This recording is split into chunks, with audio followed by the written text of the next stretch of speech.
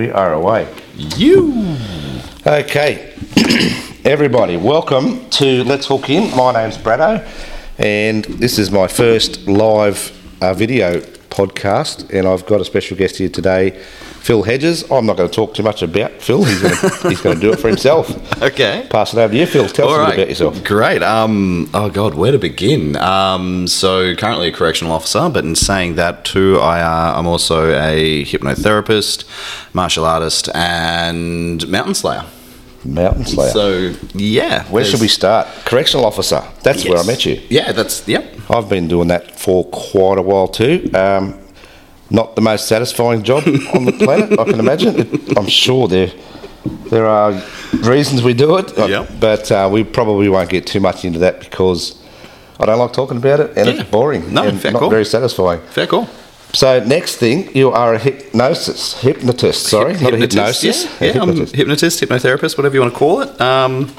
So long story short, or long story long, depending on how you look at it, I came into the job that I do now is corrections, and I went from doing that, I went from working in, being a martial arts instructor into corrections, right? Mm-hmm. And it's kind of, I've got to back this up a little bit. So I had a job that I loved and adored and was like literally one of the greatest things I've ever done. I was training kids from the age of 3 to about 60. And amazing job, amazing job. Except I was on a wage of about 32k a year, and punching out about 50 hours a week because I was managing this club. I was training like students, and there was all the behind the scenes stuff for marketing and everything else. And then I met some guys that were training at another centre, and they were wanting to do some training for the ERG or the TAC squad or whatever you want to call it. You know, the guys that go in with the helmets and the batons and crash and bash. And in the movies, they're the ones doing the riots. Yep. And they said to me, "You should come work in the prison." And I was like, "Yeah. I'm 6'4", 150 kilos, and I'm a mountain of muscle." Just like myself. Yeah, I know, right? And so that'd be a great idea. And they're like, no, it's more about communication and de-escalation and talking. I'm like, oh, okay, I can talk. I can do that. And then they told me it was pretty much triple the pay I was on, and I got half the year off. Not bad. And I was like, yep, all right, sign me up. I'm in. Sign me up. Let's do it. Let's go. The thing they kind of forgot to tell me was it's a fucking prison. And so I went from this job that I loved and this job where I was active and doing all these things to a job where I sat on my ass for 12 hours, or at least it felt like I sat on my ass for 12 hours and got fed 2 bulk meals a day, and my weight just blew out. Mm-hmm. Like absolutely blew out. I went from anywhere between sort of 63 and 67 kilos to like 85 kilos in about 3 months. Okay. And so the key word there that I'm going to pull you up on is satisfaction. There's not much. No. Let's be honest, I'll talk a little bit about my experience with it. I did it for 13 years in New South Wales. Yep. Went coal mining for 4 years because I'd had enough of corrections and dealing with the not so cool people in the world. Did that, come up to Gold Coast for a holiday and said to the wife, "Do you want to move up here?" As a bluff, like a joke. Yep, let's do that. So my original plan was to do something I can do, which was corrections. Do it for 12 months, buy a business, get out of it, and live life, have happy life, happy wife. Yep. That didn't work out. Here I am 8 years later, still doing it. And the thing where we're going with the satisfaction thing, there's no satisfaction in it. However, if you're looking from the outside, if you don't work in corrections, and I was talking to you, you don't work there. And I said to you, I work 12-hour shifts. I get paid good money. I've got government super. It ticks some fucking good boxes. It does. It certainly does. And that is where I am. My experience with that is not trapped. I can go tomorrow. There's no. I've got keys for the gate. I can get out. I'm not trapped in there. But all those big ticket items, they keep me there. Oh, 100%. And so the satisfaction part, I can totally understand. You're going from a very rewarding job instructing people martial arts, something you love, to basically sitting on your butt all day and getting called names. Yeah, pretty much. And I reached out to my sister, and she'd just done her training in hypnosis and a few other things. And I rang her in tears, and I'm like, I just need to lose weight. If I just lose weight, everything else in my life will be fine. And by this time, I didn't realize it, but I was like morbidly depressed. I'm destroying my relationships around me. I'm a shell of a man of who I was. And so I turned around to her and said, can you help me? Can you just help me lose some weight? And she was like, yeah, drive down to like Adelong, which is like near Wagga. Mm-hmm. She's like, drive down here, come see me, and we'll sort you out. I'm like, okay, cool. Well, I'm going to just jump on a plane. And she's like, no, drive down. I said, all right, cool. Well, if I just grab a bus, no, drive down. I had to drive down. And in the month before driving down, shit just went awry. So my daughter's mother, who I'm separated from, been long-term separated from her, decided she was moving back to Wollongong with my daughter, and I fully supported it, but I'm like, I'm getting my child taken away from me interstate. Mm-hmm. We found out my father was terminally ill. He's still with us, but it was like, this is what's going on. Yep. And it's like, so there was that. And then on the actual drive down to see my sister, my partner at the time sent me a message, hey, I've packed up the apartment. When you get back, whatever's left is yours. Jesus. And so when I got down to see my sister, I was a wreck. I was ready just to walk into the ocean and not come back. Yeah. And we worked together for 3 days. So over the 3 days, we went through all these different processes and did a lot of therapy. And at the end of that time, I was like, oh, I'm good. I got no problems. Like life's sweet. Life's absolutely sweet. And I knew there was things I needed to do. I knew I had stuff going on, but it wasn't a concern. It was like, oh, well, I've got to do this for the apartment. I've got to do this, and this. All right, cool. When I get back, I'm going to do that. Oh, yep, we've got this diagnosis for my father, so that's bad, but like he could still be here another 15, 20 years. Oh, so, okay, cool. Don't need to stress about that. And then I just knew how to deal with everything better. And from there, I became obsessed. I was like, wow, if I can learn how to do this and then help other people, it's like, that's cool. I want to do that. I'm going to do that. And it literally just snowballed to I went and trained under every single person possible, pretty much throughout Australia, and spent about 30 grand. Okay, so just backing up a little bit, this is clearly whilst you're at corrections. Yes. Yeah, I thought so. I just want to... Yep, whilst I was at corrections. Yep. So I think I remember you at the very beginning of your hypnosis journey. Yeah. And it was just that. And then, like you say, you're going to progress on to training and stuff. You did snowball. It went crazy. I loved watching your socials and stuff. It was great. It's definitely been a journey with it. But so I just became obsessed and was like, okay, if I can start helping people and doing this, I will. And I did. I got certified. I trained under all these different people. I trained under people in the States, and then as it progressed, I was like, well, if I can help people, like I can feed a man a fish. Right? I can feed a man a fish. I can help them, with sleep, with anxiety, with weight loss, with smoking, with all these different cool things. And obviously, the more advanced I got, the more I was like, oh, I can help with anything. Like literally, everything starts in the mind. Everything that's going on, like. The problem's never the problem. The problem's just a symptom of what the problem is. So it's like if you've got a cough, you don't treat the cough. You actually treat the lung infection they have. Because if you're just treating the cough, the thing's going to keep coming back. Yeah. And so when I kind of figured this out, it all came down to like a couple of key things that was going on for people. But then I got to the point where, well, if I'm feeding a man a fish, how do I teach a man to fish? Like, well, if I give other people these skills, they can go out and then they can help people. And then it makes the evolution of that bigger for people to then create more like massive impact. Mm-hmm. So at this point, you've done the hypnosis. Yes. You've thought, cool, I need to do this more. I need to teach people, because that's what you just explained. Yep. Here I'm being a bit silly here, but you've gone from doing hypnosis to now teaching people how to do hypnosis. Is that not cutting your own grave? Like, taking money away from yourself? Like, if you come and show me, this is a silly question, I know that. No, not at all. You show me how to be a hypnotist, I no longer need you. I can go and do my own thing, and you know what I mean? Or is there more to it? No. That's, a lot of people kind of came up with that, and they're like, oh, well, now you've got all these people that are doing the thing you're doing. I'm like, yeah, but who are they coming to for advice? Still come back. They're still coming back to me. Okay, yep. And then what happened was, because I got very, very good and my students got very, very good results, other hypnotherapists and other people in that world of therapy would seek me out and be like, hey, you're the hypno guy. Can you show me how to do this? Can you help with this? I've got a client that's got this problem. Like, how would I approach it? So I could then mentor people and help them without needing to worry. And like, I'm a big believer in what's the law of abundance. There's always enough. Mm-hmm. There is always enough. Yeah. So it didn't matter. Yeah, right. Because it seems like there's a business side in my mind. There's a business side of things, and then there's obviously it's not all about making all the money and not letting anyone else make money. It's about helping other people. So there's a care factor there. Like, how can I explain this? I got hypnotised years and years ago. Yep. I went to a jail social club. Let's go jail.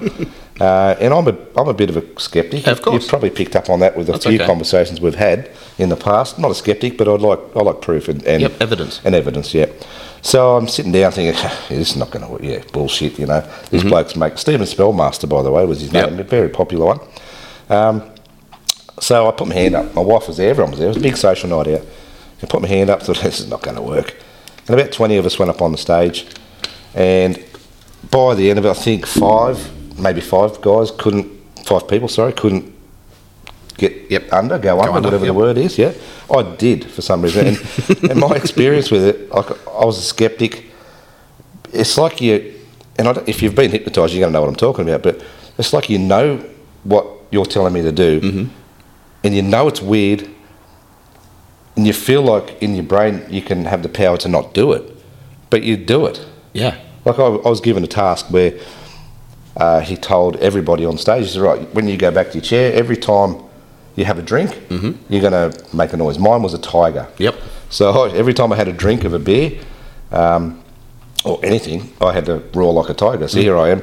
My wife said, have a drink, Craig. And she's, I don't drink at the best of times, but she was encouraging me to have a drink. Like, there's something's weird going on here. So I had a sip and I'm like a big tiger. And you know what, it could still be perceived as bullshit, I believe. However, there was a guy there, his name was Terry Ross. He was an old senior. Really straight down the line, no bullshit type of guy. He was one of the guys with me that got hypnotised. And I think he was like a cockatoo or something. Every time he had a drink, you could see, I've got a video, I'll show you one day. He had a drink and he put his head up like this, his face went red and he was making this big cockatoo or something noise. And that, even though I was under hypnosis at the time, and all these thoughts of skepticism and all that sort of stuff, I thought, nah, it's real. Rossi would never, ever do this. He would never do this. So that's my experience. Well, I kind of had a similar thing when I was training because, I went into the stage side of things as well as the therapy side of things. But when I was learning the stage thing, my mentor was like, there was a group of us and he kept putting me under because I wanted to know about it. So he's like, oh, you're easy, I'll put you under. You'll put you under, I'll put you under. And I remember the first time he's like, put me under, and I'm like, there, I'm okay. And I'm talking to myself in my head, and he's like, every time I say your name, you're going to bark like a puppy. And in my head, I'm like, no, I'm not. That's not going to happen. I'm not going to do it. I'm going to show you, and you're going to say my name and go like, ha, fucking got ya. This is not going to happen. Bullshit, whatever else. Like he's like, all right, come back to the here and now, 1, 2, 3, wide awake. I'm like, yep, cool. He's like, how are you feeling? I'm like, like, God damn it. And I didn't even have the chance to be like, no, I'm not. I'm like, oh, crap. And it didn't matter. I'm feeling it. Yeah, it was just like, gosh. I'm feeling it. I know exactly what you're talking. Your subconscious brain says this is bullshit, then it's not going to work, but it just does. Yep. Now, I'm touching on the hypnosis. Sure. You had or have 2 world records? Yes, still have 2 world records. Can you tell us a little bit about those, please? So I hold the online world record for the world's fastest handshake induction. So like from literally holding hands, sleep, and like shaking the hand to putting them down into a trance, which was 0.73 seconds or 0.75 seconds. Hang on. Go again. So I've come up to you. Yep. I haven't been hypnotised backstage? I haven't done anything to you. Okay. I haven't done anything to you backstage. And I've grabbed your hand and done a thing, and you've just dropped. In less than a second? In less than a second. We had it timed out and measured out. It was I think it was 7.1 0.73 seconds or 75 seconds, I forget. But wow. Now, I'm a bit of a dummy. Yep. Well, not really, but I'm a dummy. Who judges and how do you know that he's under and all this sort of stuff in... Yeah, great question. So we had to do a full-length video on it, and so they had to see before and after, so they knew we weren't like playing funny buggers. Yep. And then the time had to be officially adjudicated, and then we just submitted it, and they were like, "Yep, that's in." And after they were in trance, I got them to do a few things to be like, "Okay, cool. They're seeing that they're under hypnosis. They're not just sitting there." And they gave them the evidence they wanted. That is unreal. And you didn't know this guy? I knew them. Okay, yeah. I knew who they were. Not that it matters, I guess. Yeah, and I was just like, hey, let's just try this thing. And I like to do things, like I like to challenge myself. So it's like, I'm like, let's see if I can get some world records just for fun. Yep. And then it just kind of blew out and I was like, oh, okay, cool, now I've got 2 world records, sweet. Let's see if I can try this. Yeah, let's do that. That'll be hard to beat. 0.7 of... That'd be... Yeah. Do you think it'll ever be beat? Nah, probably not. That's crazy. And I remember years ago when I was a kid, with the stopwatch, you'd do the stopwatch trick and try and stop it on a second. Yep. But try and go as quick as you can. The quickest I could do it was like 0.15. You're only another 0.55 over that. Yeah. Far out. That's unbelievable. Yeah. Well done. Thank you.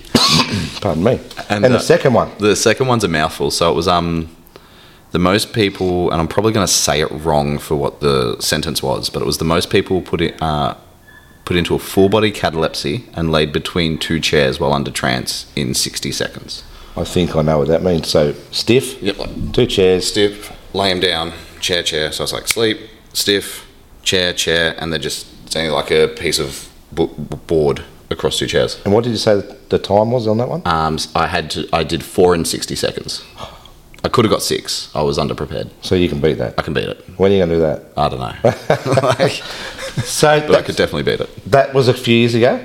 Yeah, that was probably like 4 years ago now. And are they in a Guinness Book of Records? No. So Guinness wouldn't recognise any of them. Okay. And Guinness are a monopoly on the world record industry. Okay. So these are online world records, which is a different company.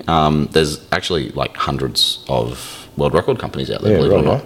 But this is online world records. I'm working on a couple of things with Guinness at the moment because I've got a couple I want to attempt, which is they're not hypnosis basis, they're just like for fun. Okay. That was my next question. What's next? Oh gosh. So I'm looking at it's just stupid stuff, right? Because I'm like I get bored and I'm like, I wonder if I could do that. And what I've been playing with at the moment with a few clients is fire eating. I think I saw a video of yourself and your daughter. Yeah. I got my daughter came and did it as well, and I'm like, wow, I wonder how many like fire candles I could eat in a minute. I'm like, that'd be kind of fun. Is there an existing record? No, for that? there's no existing record, so I'd set it. Okay. And like setting a record's so much easier than breaking a record. I was going to say you could say do 10 easily. Yep. And then go back next year, do 11 and just keep beating your own record just to get your name in the book. Yep. You could. You literally could. Like there's records in there for like snails on the face. The person who's put the most snails on their face. Like this. It's crazy. Yeah. It's absolutely crazy. There might be one out there for me. Maybe I can get in that book. You could. You certainly could. And all you have to do is just pretty much send them an email and go, hey, I want to attempt this and here's how I'll do it. And then in 12 weeks they get back to you and going, yeah, okay, go for it. Yeah, right. So you hypnosis training still? No. Okay. No, I didn't give that up. So what happened was, again, just to go into a deeper story, my partner and I created that business. Well, my ex-partner and I created that business. And when we separated, I was like, I think that's the end of that chapter. And so we dissolved that business, and now I'm working on other things. Okay. And moving those along at the moment. So. Do you still hypnotise people? Yes. Yeah, all the time. Okay. All the time. I still do therapy, and I still see clients, but I'm not actively seeking them out. Okay. Yeah. Now, I was going to say to you before, we could probably do 4 or 5 different episodes with you with these things. However, I was going to try and touch on most of them. I'll get you back. Yeah, if this goes well, anytime. I'll get you back. But I've written down a couple of things that I wanted to touch on. Now, published author. Yes. Is that a hypnotherapy type book? Kind of. So what I did is I'm in the personal development space a lot. So I deal with like life coaches and hypnotherapists and like NLP practitioners and people who are genuinely helping people in the field of personal development. So what I did is I created a book for them and to just really help them like reach people on social media.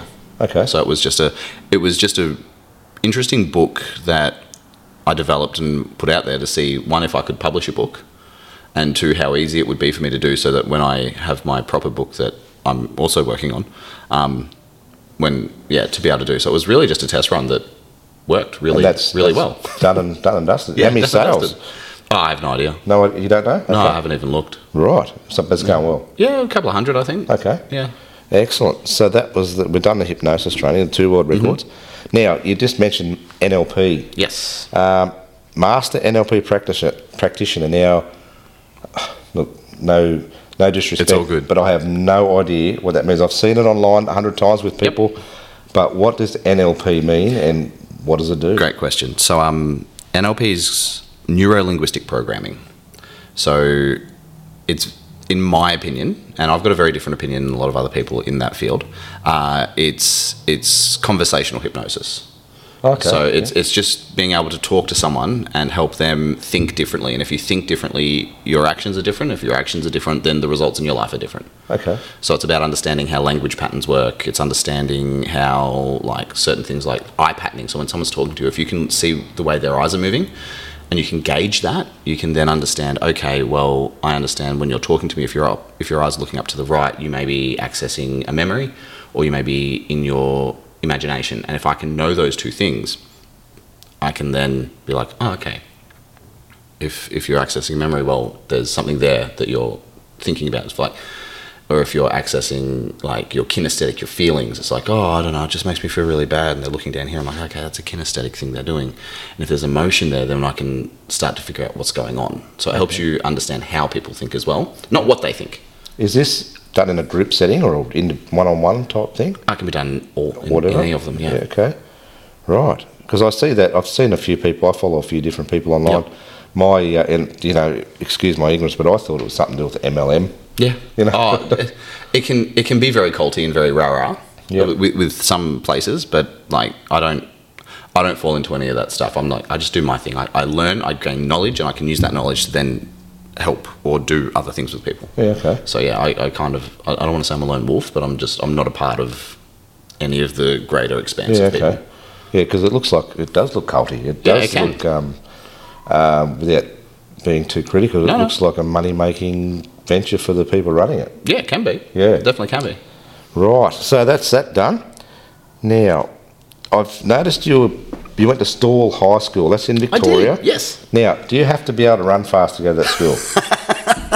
No, not at all. I'm assuming you're referring to the Easter gift? Yeah. Yep. So that was great. Being in Stawell, small country town, absolutely beautiful. And the town would go from like 10,000 people to like 30,000 people over the Easter weekend. Is it still going? Yep, still runs. And yeah, just the richest foot race in the world. It's so good. Yeah, right. We had a Lithgow Flash gift many years ago. It only lasted, I don't know how long it lasted. If anyone out there knows how many years that ran for, please let me know because I've forgotten. But it was a pretty lucrative type. It was kind of like the Stawell gift. Yep. It was an athletics carnival type thing based on running. There was a pretty hefty, if you know the prize, let me know the prize too. I've completely forgotten. I have no more research. But yeah, the Lithgow Flash gift, because Marjorie Jackson, a former Australian, or a great Australian, she's still Australian, but an athlete, very successful, very popular, very, very good. She's a Lithgow girl. Okay. And that was where it was formulated around her name. And when I saw the Stawell thing, I thought, well, we've got something in common. Yeah, well, the biggest one for me was when I was younger. Was Kathy Freeman came and actually did one. Okay. Like, yeah, only the one, but I don't even know where she placed on that. I was just like, oh my God, I know that name. You know, she's in the Olympics and does all the things. Like when she was famous? Yeah. Okay, right. Yeah, she came down and ran it. She probably had to do 3 laps compared to the people. No, not at all. It's because I think she was more of a long distance runner, if I remember correctly. Well, yeah, like 400? 400. Yeah. And the gift was like 110. Okay. So it wasn't handicapped, was it? Like the Lithgow one was. Yeah. Like if you're 10 metres in front of me during the heats, Ulster. I'm pretty sure it was. Yeah, something but like that. Again, I don't understand the whole... Like, I never got into the dynamics of the way that worked. Yeah, but okay. Yeah, I'm pretty sure it was handicapped for those reasons. Right, and you're a Victorian. I am. So the question I was going to ask you, it's going to be a pretty obvious answer, NRL or AFL? Look, I was an AFL boy through and through, but I've been up here now for like 14, almost 15 years. And I've definitely got on the Dolphins bandwagon. The Dolphins? Yeah, because like I liked the Storm being Victorian. I was like, I'll just follow the Storm. But then when the Dolphins came about, I was like, you know what? Like, they're brand new at this. I'll just start with that and start following through. So yeah, I've paid a lot more attention this year than I have previous years, and I'm really enjoying it. They're going okay for a first year club. They started off really well. They started off great. I have a bet with a couple of mates. I was like, without even seeing a game of theirs, I was like, top 8 this year. Okay. And it's not looking great right now. They're in 11th now. Yeah, they need to kind of shape up for me. But the Mighty Roosters just jumped them today, actually, this afternoon. I know. We have the hypnosis thing, which is we're all over it. Mm-hmm. Mountain climbing. Yes. Martial arts. Yes. And I was going to touch on mental health. Yes, please do. Yeah. So can we touch on the mountain climbing? I know you're only at the start of your journey, even though for a guy like me, it seems like you've been there forever because you've climbed what I don't know much about mountains, but Mount Kilimanjaro, in my mind, sounds like a... From geography, from my memory of geography, it's up there. It's big. So it's the largest freestanding mountain in the world. So it's not part of any ranges. You're walking and it just kind of comes up, and it's a part of like there's that mountain and then it craters down and there's another mountain. But Kili is the biggest, tallest freestanding mountain in the world, and I think, and I'm gonna be really bad here, and people are gonna hate it, but it's like 5,900 and 895, I think. Okay. Meters above sea level. Why? Why climb a mountain? Because it's hard. Because it's hard. Was it you did a fundraiser attached to men's mental health or mental health? Suicide Prevention Australia. Suicide Prevention? Yeah. Was that the motivation of climbing, or was climbing the motivation of that? It was kind of both. So obviously with the story I told you about hypnosis and how I got into that, I've struggled in the past and pretty recently with mental health. Just like when my partner and I separated, it was one of those things where and there's no bad blood there in any way, shape or form. I adore her. I've got nothing bad to say about her in any way. But when we separated, like we'd been engaged for 12 months, and she'd had a plot of land and she'd built, so we'd built together this home and we'd built a business together. And so in my mind I was like, oh my god, this is the happy ever after. Like I'm working, there's a house, we've got the dog, we've got all these things, and then as unfortunately things do at times, they break down. And from there my mental health just plummeted, absolutely plummeted, and I found myself in a really dark place for a little while there. Okay. But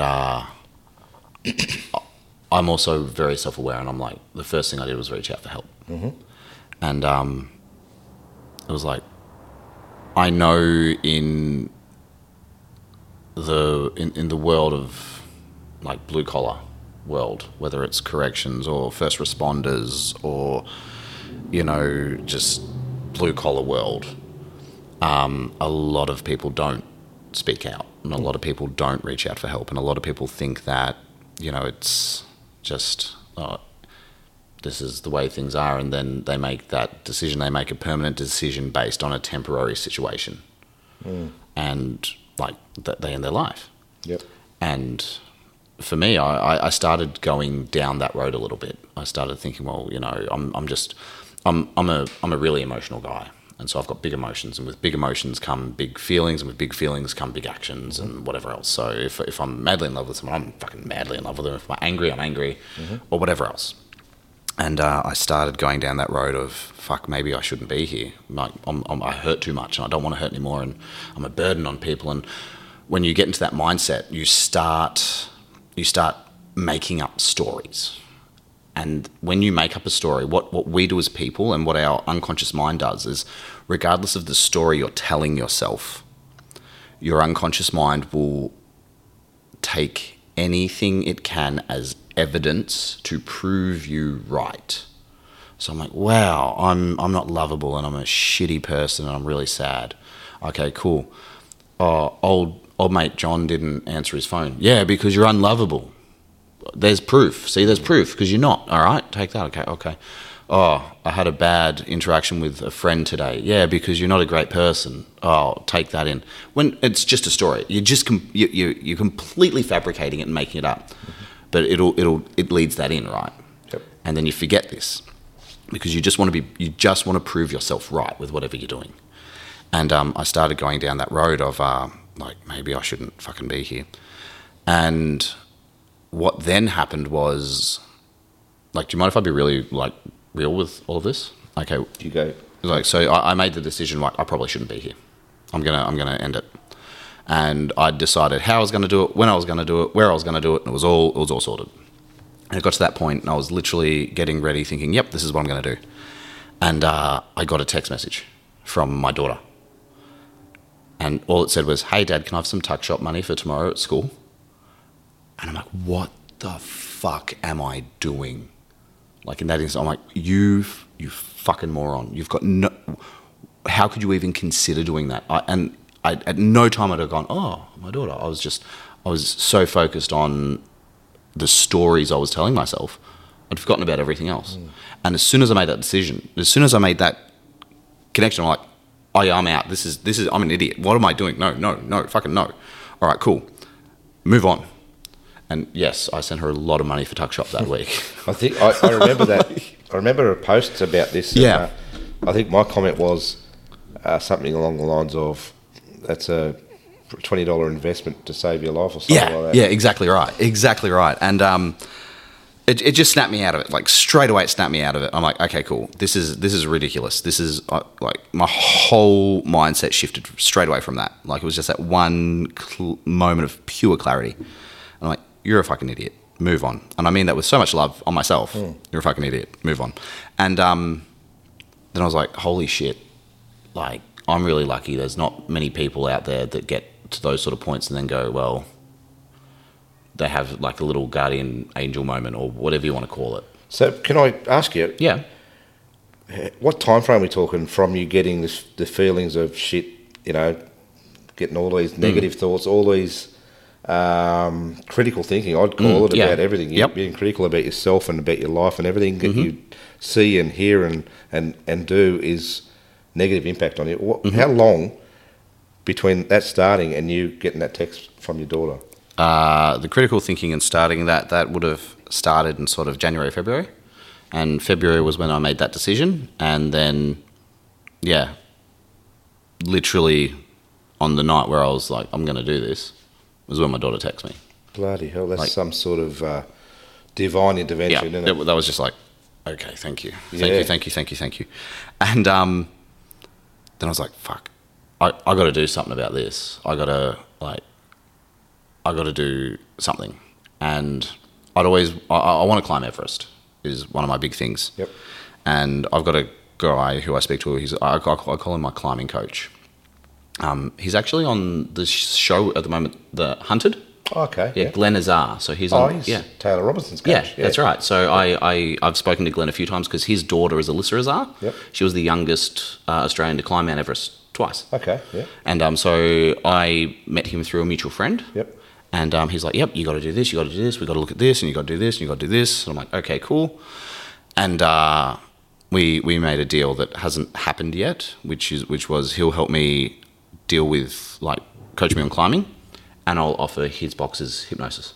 Okay. Yeah. So it's like it's a really nice trade-off. Yeah. Right.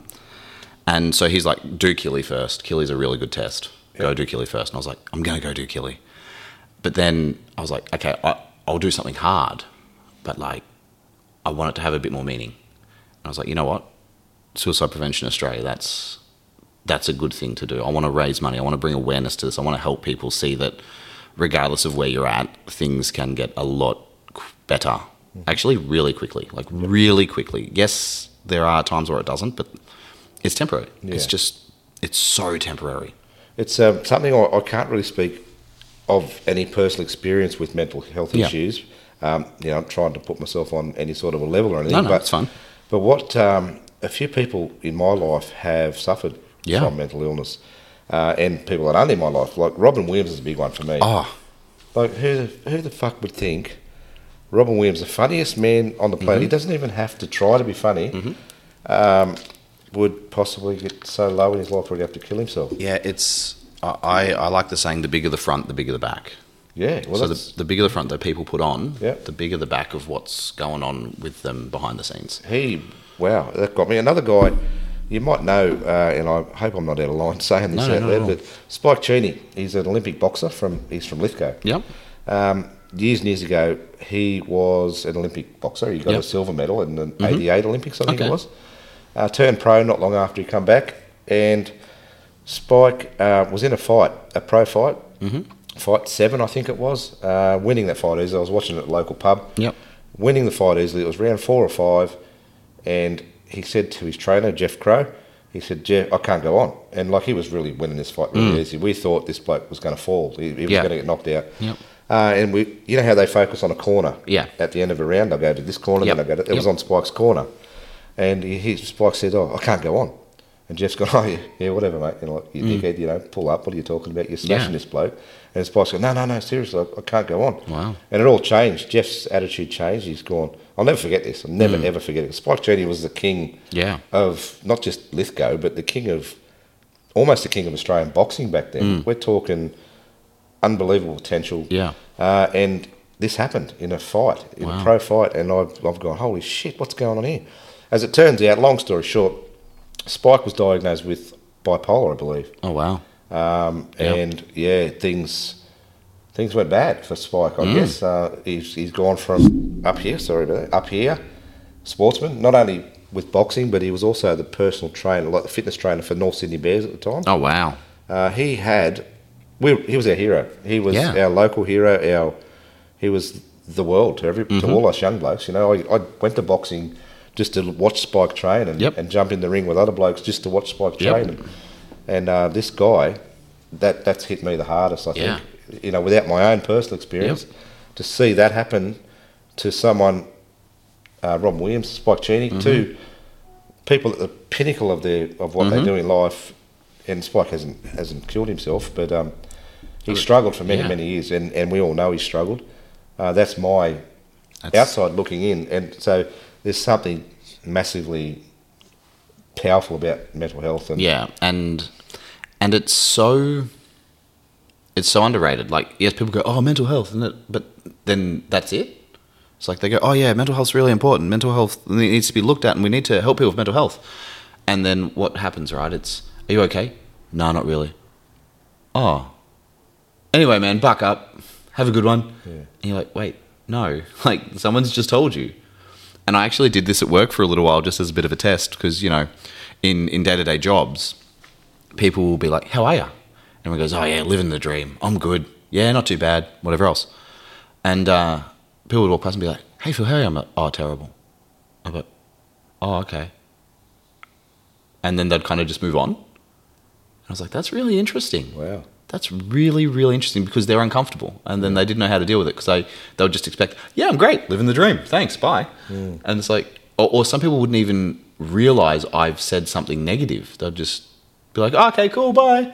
Like, just a token gesture. Yeah, it's like, it was just really, really fascinating, and people are really uncomfortable with having those sort of conversations. Yeah. And it's okay, it's not for everyone, but at the same time, you know, there needs to be a greater awareness and more tools out there for people to be able to go, okay, cool.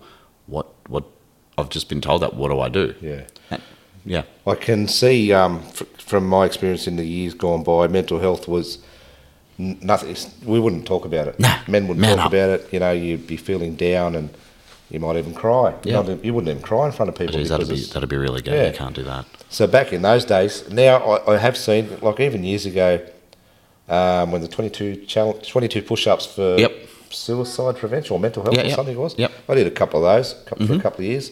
So it is starting to very slowly come up. And even people like myself, a hard nut like myself, will put on Facebook when somebody kills themselves or someone expresses some form of mental health issue. I'll put a comment out there, give me a call. Yeah. You know, my phone's always here, my door's Yep. always open. Give us a ring. I might not be a psychologist or a pro, but I'll make you laugh. But that's what I'm trying you to do. don't even need that, right? Like that's and it's fantastic you do that, but all you need is to literally hold space for someone. And by that I mean, like, if someone's down, like, I don't want visitors, you go, okay, cool, and you go visit them, and you sit down, and you don't even have to talk. It could just be watching the footy. It could just be like a movie. It could be like you're just hanging out with them, like literally, so they know that there's someone there at some point. And people underestimate that because they're like, oh, it's going to be really uncomfortable. It's like, it doesn't matter. It's like, if you can just hold that space just for a little bit, people are like, oh wow, that's really important. So you reached your goal with that. I did. I think I give you a couple of dollars. You definitely did, and I appreciate that. So yeah, we raised $2,000. Yep. Which was just, it blew my mind that so many people, like yes, let's do it, and just put anywhere from like $10 to $100 to whatever else in to support that, and the feedback I got was absolutely amazing. And then I went and climbed Killy. Excellent. So was that target $1,000 to start with? No, it was 10. 10,000. Oh, okay. But it wasn't about the money. Like, yep. I would have been happy with 500. It was just, I was like, I'm gonna raise money for something that's important, and I'm gonna do that by doing something that's really hard. Okay. Now speak to me about your jumper. Yes, 3-pack. So that's one of my new business ventures. Okay. Yep. So what we're doing is I'm taking people on the adventures I've gone on. So later next year, I'll be taking a group of people back to Kilimanjaro, and then they're going to be climbing it with me, and we're going to be raising money again for a different charity, and so on and so forth. So it's a way that I can continue to have fun and do things that are meaningful, because when you go through something so hard, you have realizations, like you have these really massive realizations, and I'm like, well, I know the growth and the realizations I had when I was there. One, I want people to be able to have that growth and realization as well. But then I'm like, well, I've got all these other modalities and all these other things I do. So not only will they be getting this awesome, like, experience, but we're going to dive into their, anger, sadness, fear, hurt, guilt, frustration. That we're going to deal with these things while we're doing it. So we'll climb through the day, and over night time we'll have dinner, and then we'll go through these processes with them. So it's almost like they're getting a coaching session and a breakthrough climbing amazing life session at the same time. You didn't get that when you climbed Mount Kilimanjaro. You did that for yourself. I did that for myself. And this has all come to you since that. You thought, I can do that and help people. Yeah, and I want to do that. Yeah, great. It's like, and it's on the back of my shirt. It's happiness lies outside of your comfort zone. Okay. What does that stand for in the acronym? 3 Peaks Adventure Company. 3 Peaks Adventure. So 3 Peaks, Kilimanjaro. Yes. Kilimanjaro. Everest. Yep, Everest is the last one, and there's one that I'll be doing. I'm not sure if it's going to be next year or the year after, which will be Hanlung, which is also in Nepal. Okay. And that's a 7,200 metre. Jesus, getting up there, isn't it? But that's what will register me to be able to climb Everest. Oh, okay. There's lots of other little ones I'll be doing, but they're like the 3 prominent mountains I'll be climbing. Right. So did this climbing bug, could I call it a bug? Yeah. What, did it just come after, without being rude, after the daughter's text message, you've gone, not straight after, not like I'm going to climb a mountain, but did it come after that, or have you always had a bug? I've always wanted to do it for a long time. Like I'm a big fan of Ant Middleton. Yep. And when I saw him talk about Everest and the stuff he did, I was like, I'm going to climb a mountain one day. I'd love to do Everest. And then I kind of sat on it, and I was like, yeah. I gotta think about work, and I gotta think about this, and I've got to be responsible, and I've got all these things. And then when I had my separation and stuff, I was like, I could just do that. Like, I could just focus on something and go do that. And then when I went and did it, I'm like, this is hard. It's really, really hard. And like, if you do something hard, you prove to yourself you can do something hard, then you can deal with other. It's like fight conditioning, right? Mm-hmm. Like if you're doing, like, we call it shark bait when I was fighting. You'd be in the ring, you'd have 2 minutes, and a fresh guy would come in, you'd spar for 2 minutes, and then the fresh guy would jump out, and another fresh guy would jump in, and you'd spar for 2 minutes without a break, and then another fresh guy would jump in. And it's like, that's harder than a real fight, because you're getting a fresh guy every round. as opposed to when you're in the ring, like the guy's getting tired with you. Yep. It's the same as like climbing mountains, right? I go through this like excruciating, horrible, amazing, beautiful, terrible experience, and then I complete it and I do it, and it's like, oh shit. Things in life are actually not that hard because I've just done that. Yeah. And so you build up a resilience to doing hard things, and then life becomes easier. Yeah, right. Yeah. So can we talk about the fighting a little bit? Yeah, sure. Tell me all about it. What form, what martial art did you do? Mainly Muay Thai. Okay. So I fought for about 10 years. Nothing super advanced. I was purely amateur. But I fought for about 10 years in Muay Thai, and I also had 3 MMA fights. Okay. So Muay Thai is no belts? There are, as in like... You don't get graded and stuff like that? You just learn how to fight? Graded, yeah, you just learn to punch and kick people, and then you go and get decent at it, and they go, you want to fight? And you go, yeah. Yep. And then you jump in a ring and punch and kick someone for 3 2-minute rounds or 3 How many fights did you have? All up, geez, how many fights did I have? In my time, I probably would have had 20... I think I was up to like 25 fights. Do you keep a record of the results? No. No results? I like my official record, like my official fight record was 5 wins, 9 losses, and 1 no contest. Okay. And your MMA? 2 wins, 1 loss. 2 wins, 1 loss, not bad. Yep. Excellent. And you failed to mention one very significant title that you took a few years back. Which one?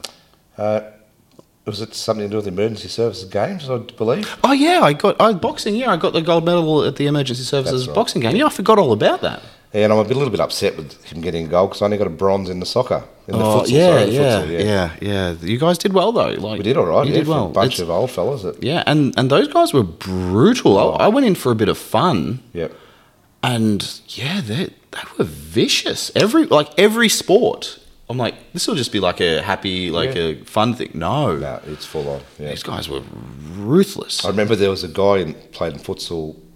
He was a heavyweight, obviously, because he ended up fighting Spencer. Yep. And I think Spencer beat him in the gold medal match. Yep. That guy, we played against him in the futsal, and he ended up grabbing one of our players. I can't remember who it was. Got very angry with this little. I think it was Reece Pope. Yep. Possibly. Okay. Yep. I wanted to do that to Reece a couple of times because he wouldn't pass me the ball. Mm-hmm. But no, he was a bit aggressive, and then Spencer got his revenge on him in the gold medal match and beat him up. Yeah. So yeah, that's good, excellent. And what about future? Not so much fighting, but training. Do you still do it? I am just back at training now. I've still got a couple of fights in me. Okay. I was just talking to my coach the other day, actually. So I'm 38 this year, and there's been this really cool thing that's happened with one of the governing bodies in Muay Thai, and they've created a Masters division. Okay. So 40 plus, and you can still go through like state title, Australian title, Oceanic title, world titles. Okay. So I'm like, ooh, I can train now. I can have 1 or 2 fights, maybe 3 fights now. Then I hit 40 and I can be the young man in the old man world. Yep.